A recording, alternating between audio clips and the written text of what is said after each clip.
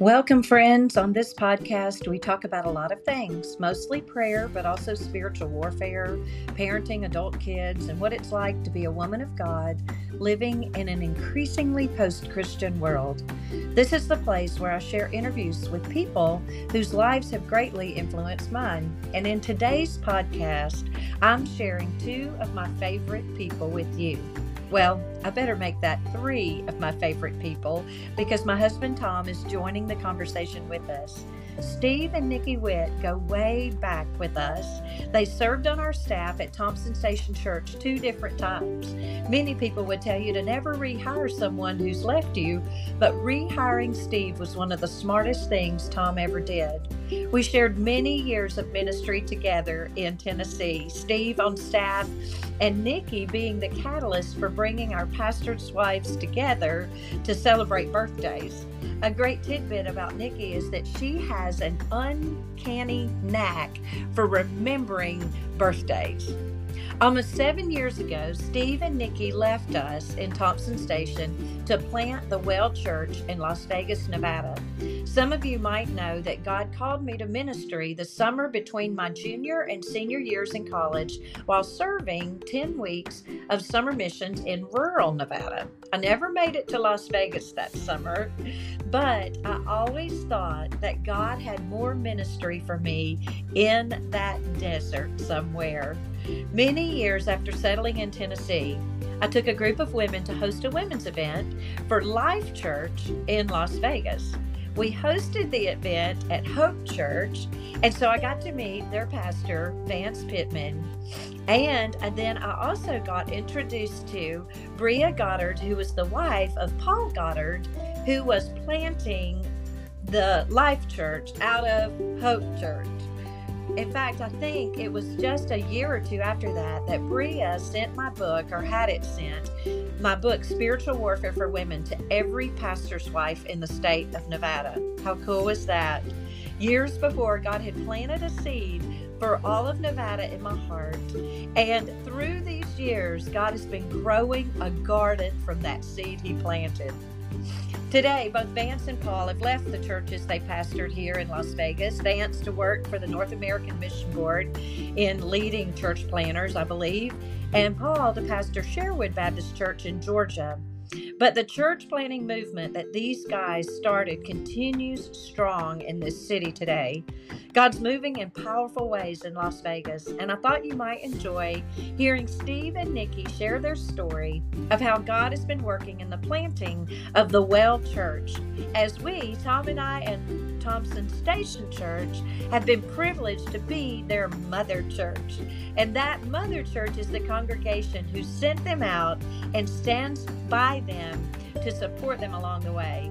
Tom and I are so encouraged every time we have the privilege of spending time with Steve and Nikki, and then, of course, John and Emily Labonte, who also are serving alongside them here and came out of Thompson Station Church.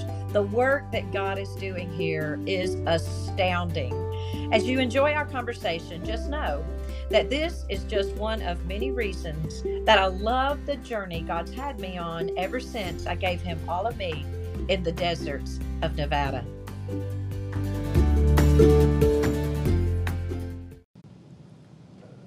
So here I sit at Steve and Nikki's house in very, very hot Las Vegas on a July day. It's middle July, isn't it? What is today? Yeah. Well, I don't even know what today is. Okay, right, almost smack dab in the middle of July. And it is hot. It is so hot, so stinking hot. But not right here, right now. Praise God, y'all got air conditioning, so we're grateful for that. But to just jump into this exciting conversation, I wanted to, Tom was reminding me, in fact, last night, that how God was working even before you guys moved out here. And so in 2014, it was September, and our daughter Michael, our firstborn, was having her second child, River, who is our now almost 9-year-old granddaughter. And I think that River was only about 2 weeks old when Tom and I were scheduled to come out here to Las Vegas for a church planting Cast the vision. Cast the vision. Cast the vision it was to her. Early with SEND NAM, with North American Mission Board, with Kevin Ezel. Okay, with SEND. And I was so excited about it because I had come back and forth to Nevada for many years doing conferences at various churches and loved it. And the reason I loved it is because God called me to ministry while I was serving as a summer missionary in rural Nevada. And rural Nevada has a whole new definition of rural. Yes, it is. Far different than the city. Jackrabbits and trailers. Yeah, outnumber the people. But anyway, and so I remember being really, really excited because finally Tom was going to get to come out and experience Nevada. And I knew God was up to something. I'd always known God was up to something in my heart and life connected to Nevada.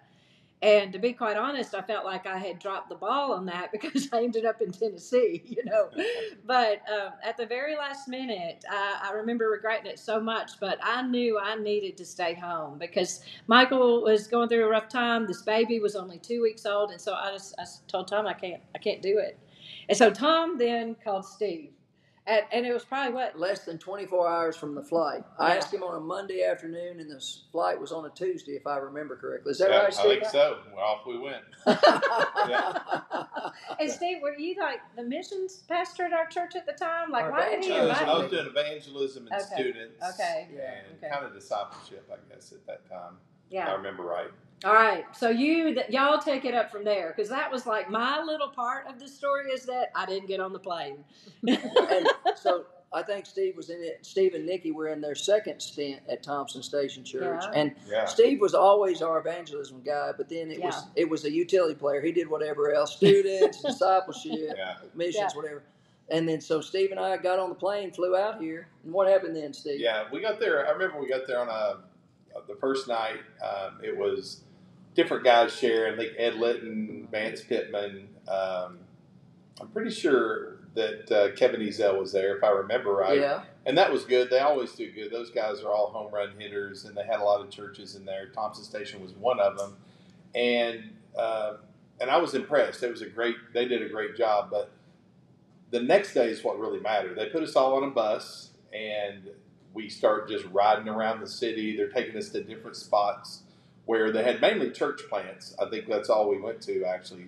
And we would go hear a word from the church planter and what was going on in their context. And just a side note, every one of those churches we went to that day doesn't exist anymore. Oh my goodness. They all have closed. That's hard. But we went there, and then I remember being up on Red Rock or around that area, and we're up on that hill, and that pastor was saying, were we praying over the city, Steve? The whole if city. I remember, yeah. And he said, 95%, I think he told us, percent of the city goes to bed at night without a relationship with Jesus Christ. And he said, what are you going to do about it? And that's all I had to hear. That's when it really wrecked me. And from that moment on, Spring Hill is like, it's been my home for a long, long time, even though I've served in East Tennessee churches. I've served in Middle Tennessee for much, much, much longer, all the way back to the beginning of my ministry. So my desire was to retire at Thompson Station, to stay there, and I just loved it. That's that was my home, that was my fit, and then God just turned all that upside down. So God stirred in my heart that I'm calling you to this city, and But Steve, it was almost instantaneous. Yeah. Remind me and Leanne, Nikki, and our listeners, Leanne's listeners. I mean, didn't you tell me, like, on the way back on the flight that I'm wrecked and I got to go back there? And I said, have you lost your mind or what? It was, do you remember that conversation? Yeah, we stayed at the Green Valley Ranch, which is just, 5-6 minutes down the road. And it was very, very close to here. So we're staying there. And I remember being in our room that night right before we were to fly back. And I was just an emotional wreck that night. I didn't sleep. And I thought, I could stay there in Spring Hill where we have, it's one of the greatest cities to live in. You have a lot of great people. You have a lot of great schools. And, Thompson Station is just a church where if you need healing, it's one of the best healing churches in the country where, if you just need a place to go to just have a time of disconnect and get close to Christ. So I loved it. But again, to stay there or to come here, God's call on my life is evangelism primarily. And so I knew that even though I was at the time 46, that I was old to be a church planter, but I knew what God calls you to do, He will equip you to do, and He'll prepare you to do. So we started that process. I called Nikki that morning we were leaving, and she knew something was wrong. I remember she asked me, right, weren't you? Well, yeah, so Nikki, what's your take? The funny part of this story, and he may have never told you this, Pastor Tom, but when you asked him, when you said you couldn't go, Leanne, he says, I don't know if I don't need to go to Vegas, do I? Don't we have stuff going on? And honestly, he didn't even want to go. He only did it. He only did it because the pastor. And honestly, I said, actually, we don't have anything going on. I said, it's pretty dead around here. I mean, if you want to go, you can go. You know, you got to go keep Tom company. Yeah. And so, funny thing, this was before he called me. And I don't know if it was me or the Lord. I really don't know for sure. Yeah. But I'm standing in the shower doing my day-to-day. He had already left on the plane, and it came to me, is this it? Is this all there is for you? Wow. And I thought, well, I kind of like it the way it is. And so that question is mulling around in my mind, And then he calls me and he starts talking about, oh, you wouldn't believe, these people are so great. They're so nice. And did you know 95% don't know if they died tonight, they'd go to heaven? And I thought, he is moving me to Vegas. And I said, you don't want to move there, do you? And he said, well, no. And then the next day, same conversation. Are you wanting to move? And I knew when he came home, there would be a conversation of some sort. I didn't know exactly where it would lead, but I had some suspicions. Yeah, that was and then, Thompson Station was really gracious because Las Vegas is, at the time there were around 2.1, 2.2 million people.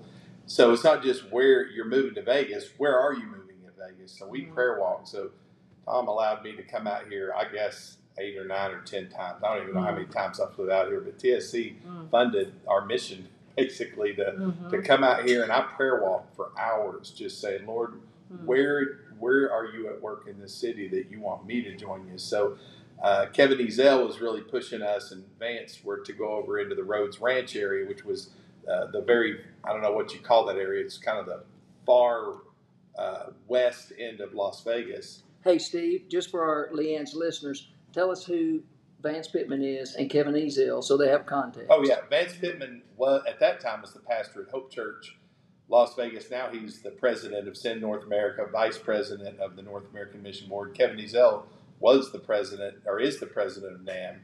And so they're in charge of the Southern Baptist Convention church planning. All right. Right. Yeah. And we actually had a little bit of a relationship with them because I had been to the Hope Church to lead women's conferences. We had taken a women's group actually on a mission trip out here, and we had served in their church. And Vance and I have done some preaching conferences. He spoke at our church even. That's right. Right. And he said, put your yes on the table. So back to, they were directing you, these two great leaders of church planning through the SBC in the North American area were directing you to a certain rancho area. Yeah, at Rhodes Ranch, it's a more it's a nice area kind of in that area. They thought coming out of Williamson County, that would be what I'd be most comfortable with. But I grew up in East Knoxville.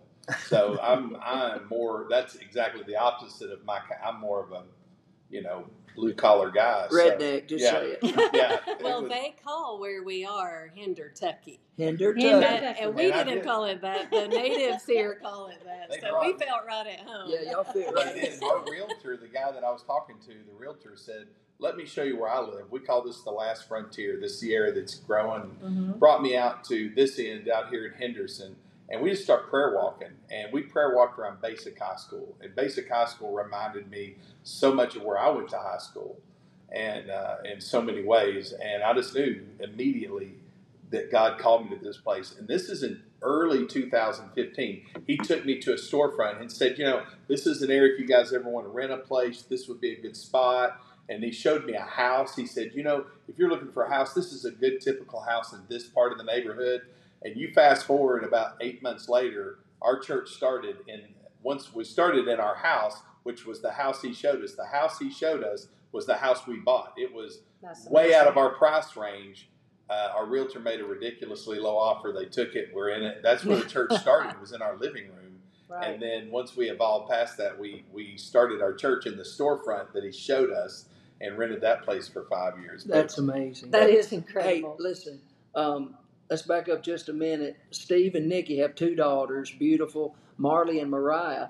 But Nikki was working at the time and staying back at home with Marley. Was a senior. Because Marley was a senior. Yeah. So finishing high school. So Steve and Mariah came to Las Vegas in January, wasn't it? Mm-hmm. And tell us about the January 2 of you. January 1st. Tell us about, Steve, you and Mariah, what y'all did during that winter and spring, and how you went door to door, and then how you started, what you thought about how this is going to work. Oh, it was that was a really tough time. Me and Mariah loaded up. It's 1,860 miles from our door at Spring Hill to the door here where we were in our house. And I remember it was just me and Mariah. Mariah wanted to come with us. She didn't want me to be there alone for those 6 months. So we came and we pulled up. We didn't even have anybody at the time to help us unload the van. So we're unloading the vehicle. We had somebody from another church finally come over to help us with some of the heavy stuff.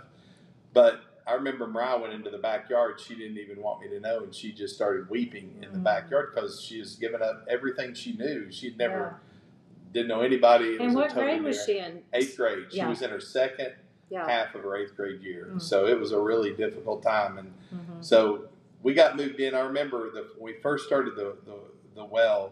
The well wasn't a church. It was an idea. It was just, there was no body. Just It all comes out of John chapter 4, the woman at the well, which I think is one of the most interesting stories in Scripture, because people look at that lady and, Jesus came to her. She had been married 5 times, was living with a person. But I think people misunderstand that text, because in that culture, a woman cannot divorce the man. Right. 5 men had misused her and abused her. Oh. She was living with somebody who was, again, taking her more as property than someone to be endeared. And then the God of the universe who created her goes up to her especially and shared the story of life. And she was forever changed. And again, she became one of the great evangelists in that community. Right. Jesus commissioned her out into that community to go out and share the gospel. And so that's where we got the name. It's John chapter 4. So it was an idea, but it wasn't a church. So me and Mariah we bought a bunch of mugs that had the Well Church on them, and we would go and just carry mugs, go door to door in Weston Hills, knocking on doors and just inviting people to a Bible study that we started at the end of January. So we knocked on probably somewhere between 300, maybe more doors, and gave away a bunch of mugs.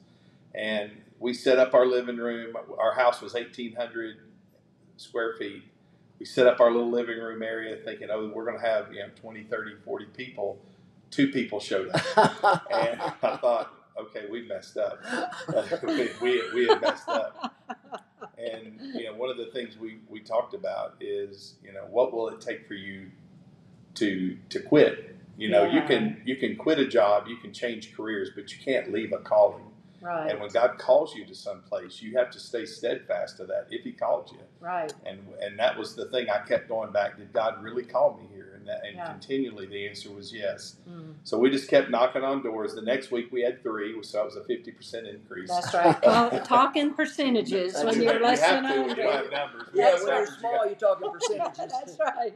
So I remember Easter was in March, and it was really neat because a couple from Thompson Station flew in. Didn't tell me they were coming. They might have told Nikki, but they came in and just the Garzas, a really precious couple that were maybe still at Thompson Station, and just came in and blessed us that morning. We had 17 people. We had a little German couple where she didn't even speak English, and but I guess she got something out of it. We didn't have worship. We just read the word out loud. We did communion, and we had 17, and that was just a Bible study, and we just continued that until Nikki Tom had commissioned us, and the church had commissioned us. We'd moved there. It was a really unsettling time for those first. It's the loneliest time, those first 6 months. And then John Labonte and Emily Labonte, who when I first asked them to join me, John said no immediately. He's like, "No, I'm not leaving." He goes, "We'll help support you, but I'm not moving out here." And then God got hold of his heart. I'm like, "Yeah." So I told him, I said, "You don't ever say no without praying." Mm-hmm. So anyway, he ended up here and coming with us in April, and then we started just this ministry. We've had so many mission teams. Oh, my goodness. And these mission teams that we have, I remember the first one that showed up was from Lee University. They brought a mission team out, and Lauren Terrell was in that group, and they came out. We knocked on doors, and they all stayed at our house, so they're all sleeping in our living room. You know how college kids are, they don't care. And they just encouraged us. Then the next month, we had a mission team from somewhere in Kentucky, Little Flock Baptist Church. Yeah, I know. So Rob, great church. And they came to our church. They came here, built us a grill trailer in our garage, and they were all in their 60s except for one of them and older. And they built a grill trailer. Then that week we served 1,000 elementary school students as soon as we built it. And these people served, and the principal of that school was overwhelmed that we were doing this. And I'm like, these mission teams helped us to extend our reach in the community. TSC sent a team. They helped us in so many ways in that first year, because we outgrew our house quickly and moved into a storefront. Thompson Station built out put the carpet down, built our stage. Rob Ellis and Dave Wood, and I forget who all was on that first team. And they just worked all day. I mean, the thing is, we worked them to death, so we had a hard time getting them to come back. We had a steady flow of workers and finances coming from the South, and we just look at that as just amazing. It was really a team effort. Yeah. Oh. And everybody that's ever contributed in any way, prayer, financially, mission team, you are a part of what God's doing here. It's amazing. It's very humbling, because we get to see it, but you all have been. It couldn't have happened without everyone. Yeah. You know, when y'all, especially Thompson Station, take us back here. Of course, Tom and I started with 8 people in '89 in Thompson Station. And as you're talking, I'm remembering all the mission teams that used to come. It makes me just about want to cry, because of the same feeling of realizing that you get to be on the front line and you get to experience and be the recipient of all of that. But all of those people who just give, like sacrificially, they pay their own way there. They come and they pour themselves out on build your behalf. all of our buildings. And had we not had mission and worked teams, so many hours, we couldn't have done, like, it truly is a community of, it's like the church with a great big C, not just the little, the local church. It's the body of Christ. It takes a lot of people to reach a lot of people. It does. And and that's one of the things we think. We think it can be done. And again, God can do sovereignly whatever He wants, but He chooses for us to work in community. And I think that's one of the most powerful testimonies of the Southern Baptist Convention. And what has held me to this denomination is we show other people that we can cooperate together for world missions, for national missions, for helping, for church planning, for disaster relief. There's no greater testimony than the outside world to see the body of Christ loving each other, serving each other, and extending the gospel. Everybody that moved here, every church that came out here to serve, became the Well Church that week. Yes. I said, you're not a member of whatever. This week, you're a member of the Well Church. It. And they so embraced that. And if it wasn't for that, we certainly wouldn't be here where we are now. That's good. So as Leanne mentioned, we're here in the middle of July in 2023. And so September the 10th, I think, the second Sunday of September, Nikki and Steve and the Well will celebrate a 7th year anniversary. And obviously the number 7 has some biblical meaning, the year of completion, the year of perfection, and so forth. God, had 7 days, 6 days to work, 7 day, 7th day rest. So with all this, and we've covered a long span, just for the listeners that listen to Leanne's podcast, the church started with Mariah and Steve, knocking on some doors with 2 people, then 20 people and whatnot in their home. Now they're running over 400 in a beautiful building that all of you who gave and worked on 3.9 acres, right on a multi-lane highway, which is Lake Mead Parkway. So we've come a long way in 7 years. Before we go on with Leanne's next question, I want to go back to Nikki. I mean, did you think your husband lost his mind? when he said we got to go to Vegas. Nikki, you tell us what you thought. I've just always trusted God's call on him. I never questioned it. My biggest concern was telling my parents that I'm moving to Vegas because everybody assumes you're going to live on the Strip. And so my mom especially had a hard time with it. And she said the Lord really dealt with her very sweetly about it in a prayer time with her friends. Her friends were praying for other things that their kids were going through that were very difficult. And she said it was as if the Lord said to me, and your problem is? Your daughter's going to be a missionary to the West. She said, and so from that day on, she said, you know what? It's okay, Lord, I'm good. And they have supported us and been very positive and visit us regularly. And it's just how God works things out. And so I just never really questioned it because I knew it was right. Yeah. And I trusted that God was. There was a whole list of things that Steve had listed out personally that had to be checked off. 50. I had 50 things I had written down. That if God really wanted me to leave Thompson Station, which I didn't want 50, I had written them down. Steve, you know how good that makes me feel? That's all. Because I cried. I had, I don't know if I've ever said this, Nikki or Steve. I had the best evangelism pastor that I believed in the whole Southern Baptist Convention.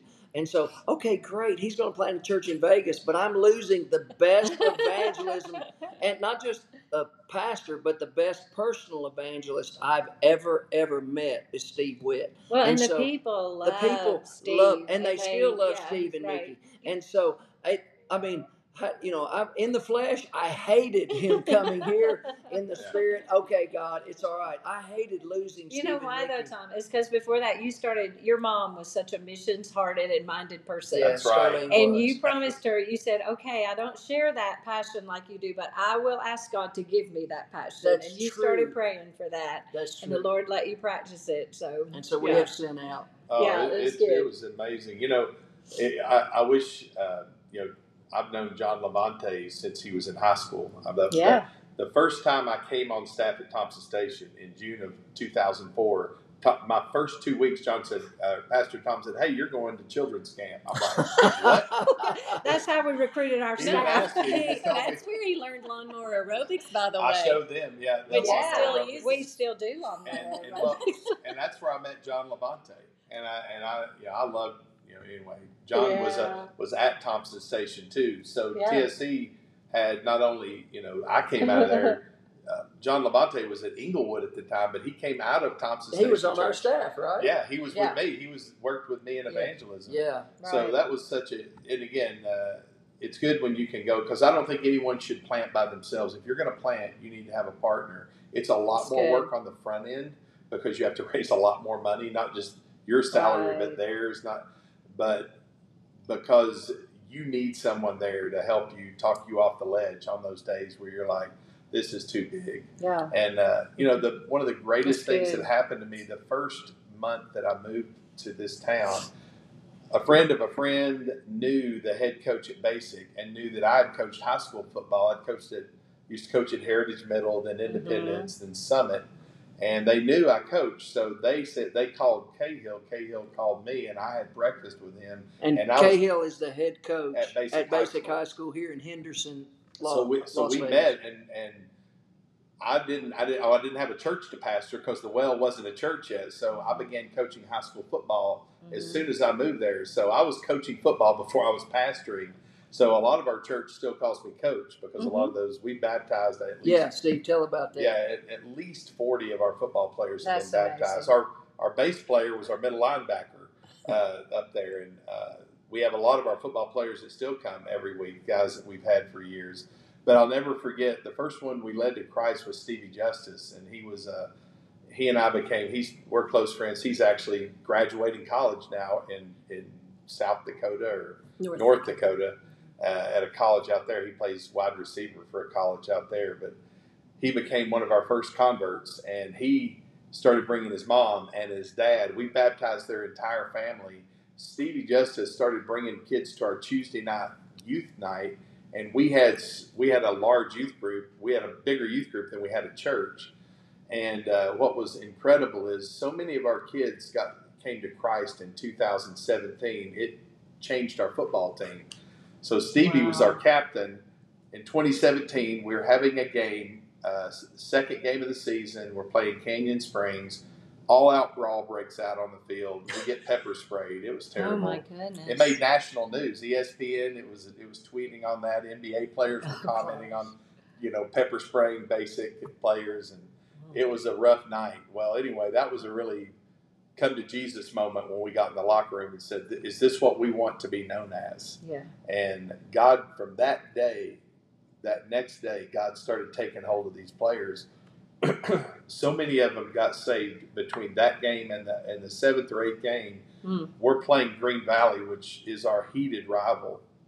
That game, there were at least, 40 or 50 police officers at that game, because usually it's a pretty rough game.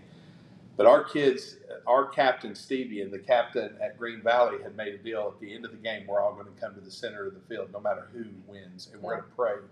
That had never happened. That's incredible. As far as so beautiful. Yeah, we have a picture over here of that moment. Oh, wow! And it had never happened before. Wow! And nobody had ever seen it. Our head coach doesn't believe in God. None of our other coaches are Christian. Wow! But what was amazing is at the end of the game, the cops wouldn't let us onto the field. They were keeping us off. I said, I'm telling you, these guys aren't going to fight. Just watch them. So they finally let us on. They all gathered and they put their arms around each other. And Stevie said, Pastor, are you going to pray? And I'm like, no, you're going to pray. So Stevie starts praying in Jesus' name that he would save our city, save this valley. And this is a kid that had never been to church, never knew anything about God. Fast forward just a couple months, he's praying that God would save this city. Now, our Bible studies are different. I'll never forget our youth Bible studies. We'd have mission teams in. We're just starting. And I told our mission teams, I'm like, look, this is not how Bible studies are done in the South. Our kids are going to drop the F-bomb from time to time during their prayers and studies. They're working it out. And you've got to be patient. Yeah. And, of course, they did. And they asked very, very personal questions, because that's just how they are. And so those days were so precious. And now I look forward to this. And I thought God used that as such a catalyst. Today we baptized, close to 200 people or so. We're sitting in Steve and Nikki's living room, dining room, and there's a beautiful, beautiful picture of those two football teams kneeling at the 50-yard line, all of them together. What a beautiful, beautiful picture. And a parent took that picture and put it in a frame and mailed it to I don't remember which parent it was. No, it wasn't even a parent that was Christian. They just took a picture of it. They said they grew up at Basic. They've never seen this before. That's awesome. Incredible.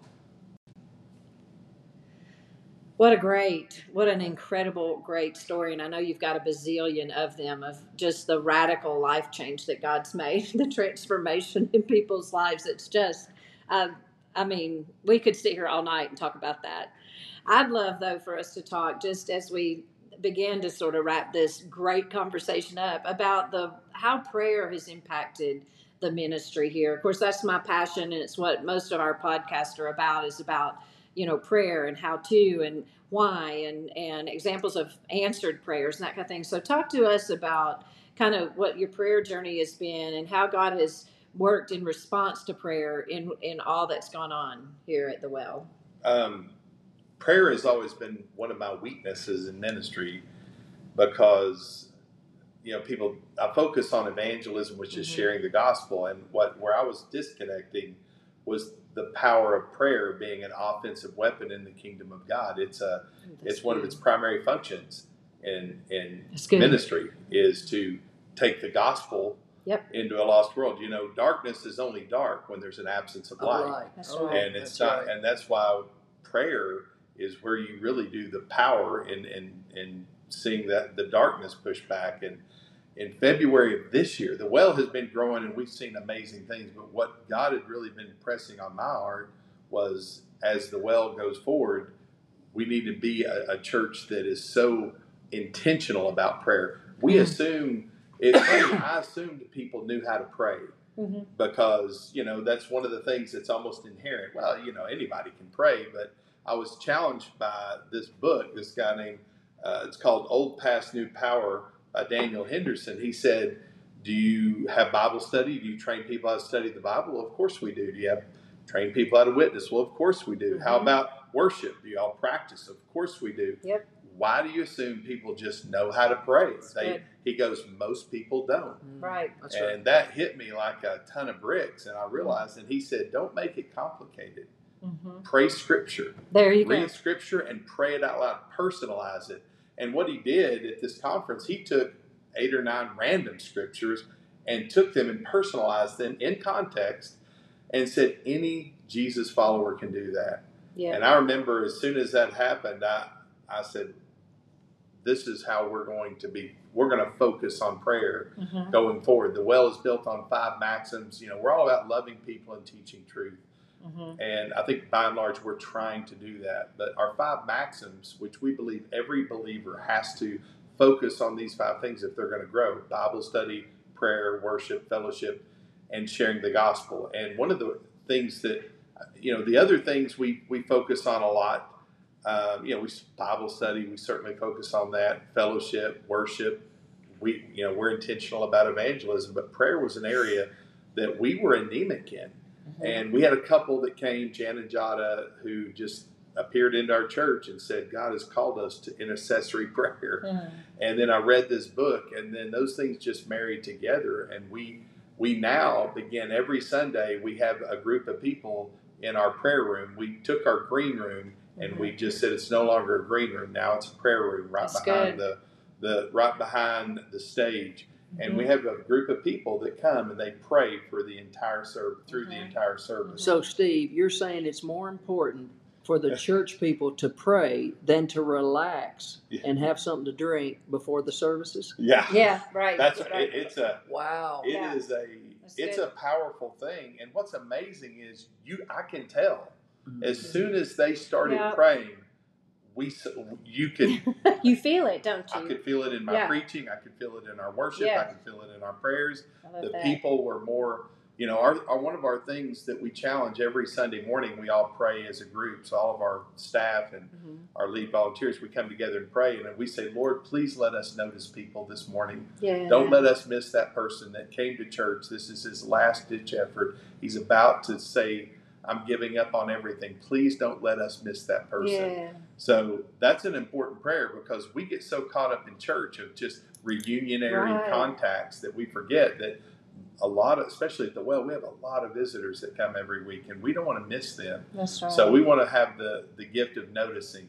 So we pray, you have to pray that. So we pray that a lot. And we have the couples now praying behind the stage. We do a monthly prayer time where we pray for 24 hours. We have different people take a different hour. We quarterly have a prayer and worship service, healing service where we have on people the 5th Sunday. We had a guy that had cancer, final stage cancer. He was seen in hospice. He came forward that night. He could barely get out of his wheelchair, and we all laid hands and we anointed him with the oil. So the Baptist people, don't listen to this, but we anointed him with the oil. And you could feel the power of God in that room that night. And I didn't think anything of it. Well, the next Sunday, he came on a Sunday morning, which he had never done before. And he hasn't missed a Sunday morning. Wow. He went back to the doctor about a week or two ago. And they said he is in remission. He was on hospice. Praise the Lord. Remission. Wow. So we're excited. That's what only God can do right there. All you listeners of this podcast, listen, take your green room and turn it into a prayer room. Prayer room. That's right. If you have a green room without a prayer room, shame on all of us. That's right. You know that Charles Spurgeon had a group of people. Yeah. Underneath Charles Spurgeon, and that was where he said praying. The secret to the success was. Yeah, they said, "What is the power of your church?" And he took him into the basement. The heating apparatus. And he said, "This is the power of that church." So I believe that if we truly want to see God's will, we have to pray, and again, we have to disciple prayer. So all of our small groups, which we started with 1, we now have 17 adult Bible studies now. And like the one I lead on Tuesday, we start the first 7 to 10 minutes is just prayer. We have different tables and we We have a scripture of the day, and we say personalize and pray that out loud. Ooh, and then good. We'll ask, then you can intercessory pray over sick. Yeah. You always start with that prayer. Then we ask our people to pray evangelistically, because usually we pray more people out of heaven than we do out of hell sometimes. Right. So we want to make sure that we are focused in that prayer time. So we focused on evangelistic prayer, and then for whatever our physical needs are. So that, and then we go into our Bible study. So I love that. Prayer.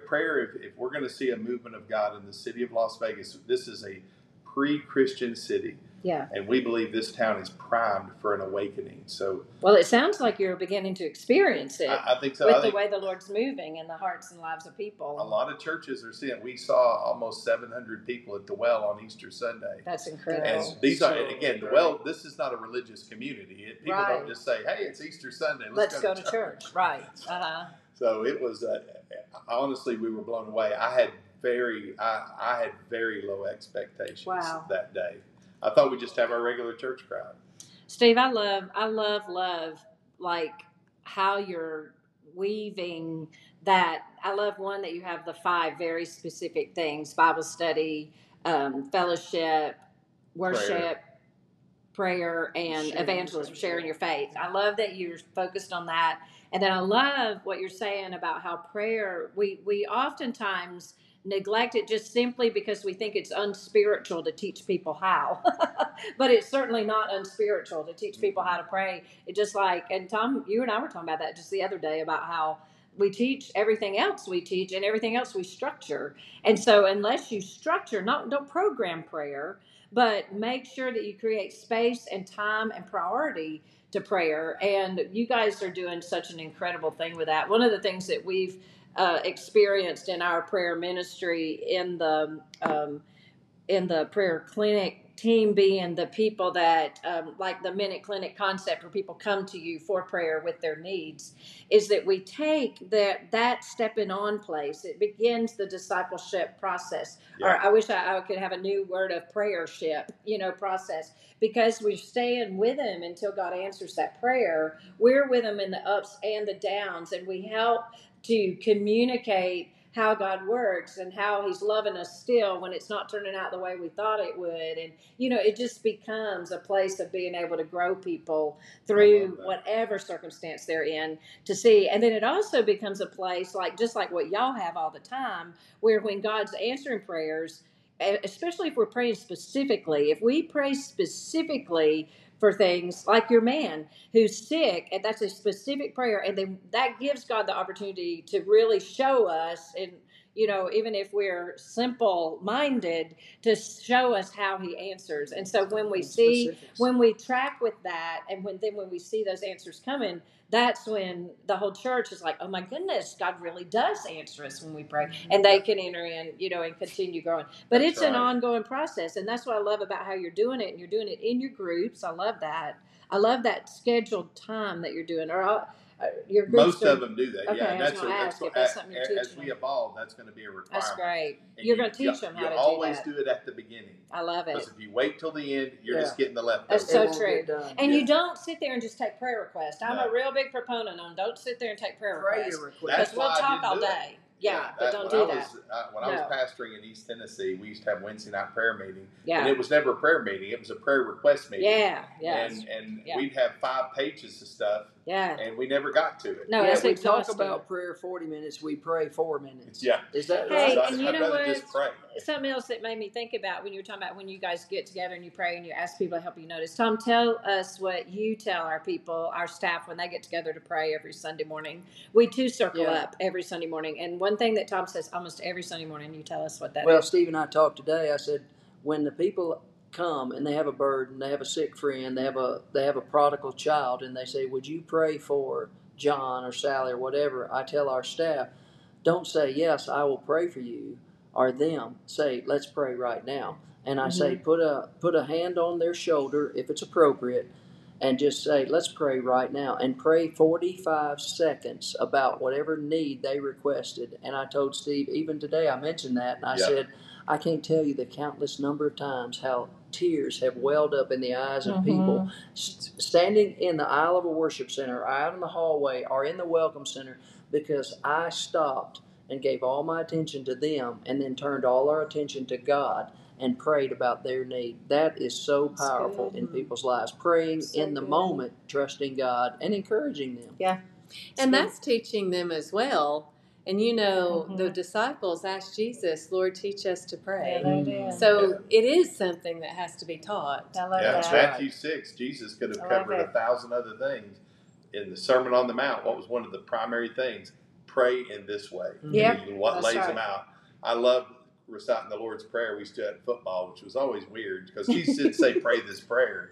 Right. We'd always pray that prayer and say, all right, let's go kill him. That was, one of the things we pray about every Sunday, because Sunday is important, because we said if Jesus comes back today or this week, if this is the last time we ever gather to worship and sing and read the word out loud and pray, if this is the last time, let's make a big deal out of this day. That's right. That's good. And that's something we pray every week, because it's going to be one of those weeks, because Matthew 24 teaches us when the gospel of the kingdom has been preached to the whole world, then the end will come. That last person that says yes to Christ, which again, that's why you want to be evangelizing and praying evangelistically. Yes. Wouldn't that be awesome if you're in there? Because as a church, you're like, yeah, this is awesome. And the last person that prays, they're like, or the last person that prays to receive Christ, they're like, here we go. Whoo! I cut that tight. That's good. The thief on the cross would be like, yeah, I was right there. Oh, my goodness. Oh, my goodness. So, y'all been here almost 7 years. We'll celebrate a 7-year anniversary. This church has a building now. Tom and I remember being out here a couple of years ago where you praying over the property. Yeah. Yep. It was just rocks. In fact, I picked up rocks and gave them back to our staff at home to remind them to pray for you guys and your property. And then to get to come back, we're not in the day in and day out. It's way more fun, let me just say, to be in the seat we're in than the one that y'all are in. I just know how much work that is, because we've been there too, and building the buildings and that kind of thing. But it's been so fun. And then I got to be here just last year when y'all moved into that new building. It was like a reunion. It was unbelievable. We had Topher, we had Reagan, we had it was like a TSC reunion that morning. It really was. And Topher was a former youth pastor who served on our staff, who now serves in Rome, Georgia.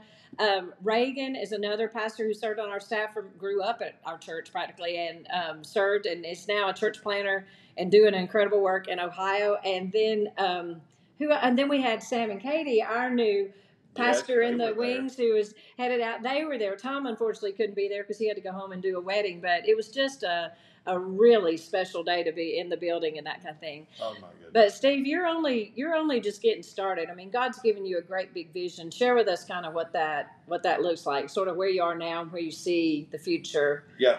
The model we have is where we are now. This is a more permanent home that we have. Our vision next is, as we feel this one, is now to move into the church planning mode and the church restoration mode, or, to look around to say, what's God calling us to do in planting churches throughout the city of Las Vegas? We'd like to plant an additional 6 churches here in the valley as God would give us the ability. So Pastor John's going to move and transition over into that role primarily to really help us be missions focused, to be intentional about, because your first church plant has to be incredibly successful, or we won't have another one. Or you don't get a second. That's right. So it's going to be a challenge. Hey, Steve and Nikki, thank y'all for doing really good. That's right. So we can do another and another. Yeah. So we want to make sure that it's successful. So we're in mode now to do that. And again, we want to keep our church simple.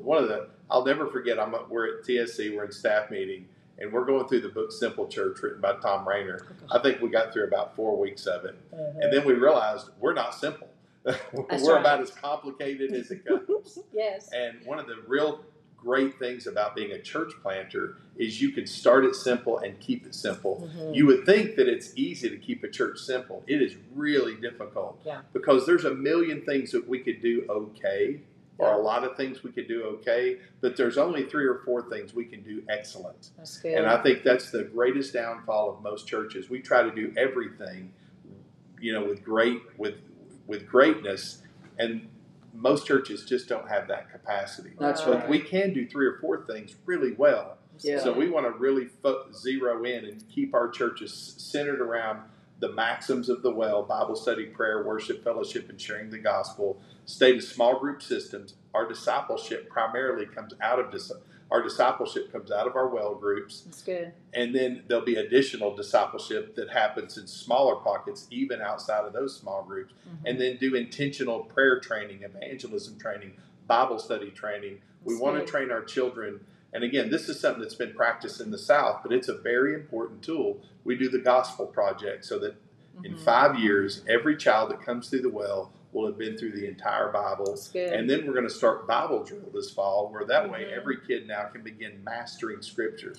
You memorize grocery lists, you master the Scriptures. And we want to challenge our kids to start investing those Scriptures. So that's what we want to do, and that's what we want to model in our church plants going forward, is to keep that simplicity of those 5 maxims. Yeah, so that's what we look to do, plan another well church, and continue to do that as God makes it available to us. So good. I love it. And then let's wrap this up by you guys just sharing with us, what would be your word of encouragement to the church? I just want everybody out there, especially in the South, I just want you to pray this really simple prayer. Lord Jesus, do you want me to stay in the South where there's 80,000 churches all around me? Or would you rather me move to the desert where there's only 177 Baptist churches in our whole state, where 90% or 95% of our city is lost? I want you to follow the leading of the Holy Spirit and do whatever He tells you to do. Amen. Amen. Leanne, you knew better than to ask Steve that question, because everybody has to move to Vegas or California. Or you're out of God's will, obviously. That's so funny. Steve is trying to be the Holy Spirit, people, so don't listen to him. Follow your heart. Yeah. Thank you, Nikki. That's funny. Good. I love That's a good word. Well, thank you guys so much for sharing your story and just for being our friends and our, what do you call it when you're like comrade in arms, but it's not comrade in arms. What do we call it in the church? We're all in this thing together. I forget what you call it, but you know. I don't know. Our co-laborers. That's the church word, co-laborers. Right. And what a joy it is. We celebrate with you and with the well and all that God's doing. He's good. He's good. Amen. Amen. Give Him heaven. Give Him heaven. I was waiting on you to say that at some point. Very good.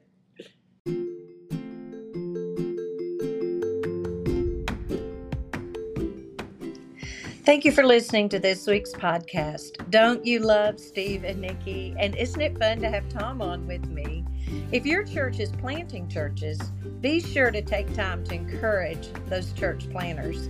The encouragement of the body of Christ is rich. God certainly created us for community. We thrive in it, even if it gets hard at times. I've loved hearing about the priority of prayer in Steve and Nikki's lives and ministry, and I can't wait to join them at one of their quarterly prayer services. The book Steve mentioned, Old Paths, New Power by Daniel Henderson, is listed in our show notes today. What might happen in all our communities when we get our churches praying like we genuinely believe God when He told us that if we'd pray, He'd heal our land? Be reminded that now is a great time to offer my 4-session course, Teach My Heart to Pray, in your congregation. As you lead this study, you have the opportunity to pitch vision for the prayer clinic ministry. Learn how you can mobilize your church to pray by going to prayerclinic.com and take the virtual prayer clinic open house. I'd love to help your church have a vibrant prayer ministry. Thank you again for listening to the Leanne McCoy podcast. If you haven't already subscribed, please do so today. Give us a 5-star rating. And I look forward to seeing you next time on the Leanne McCoy podcast.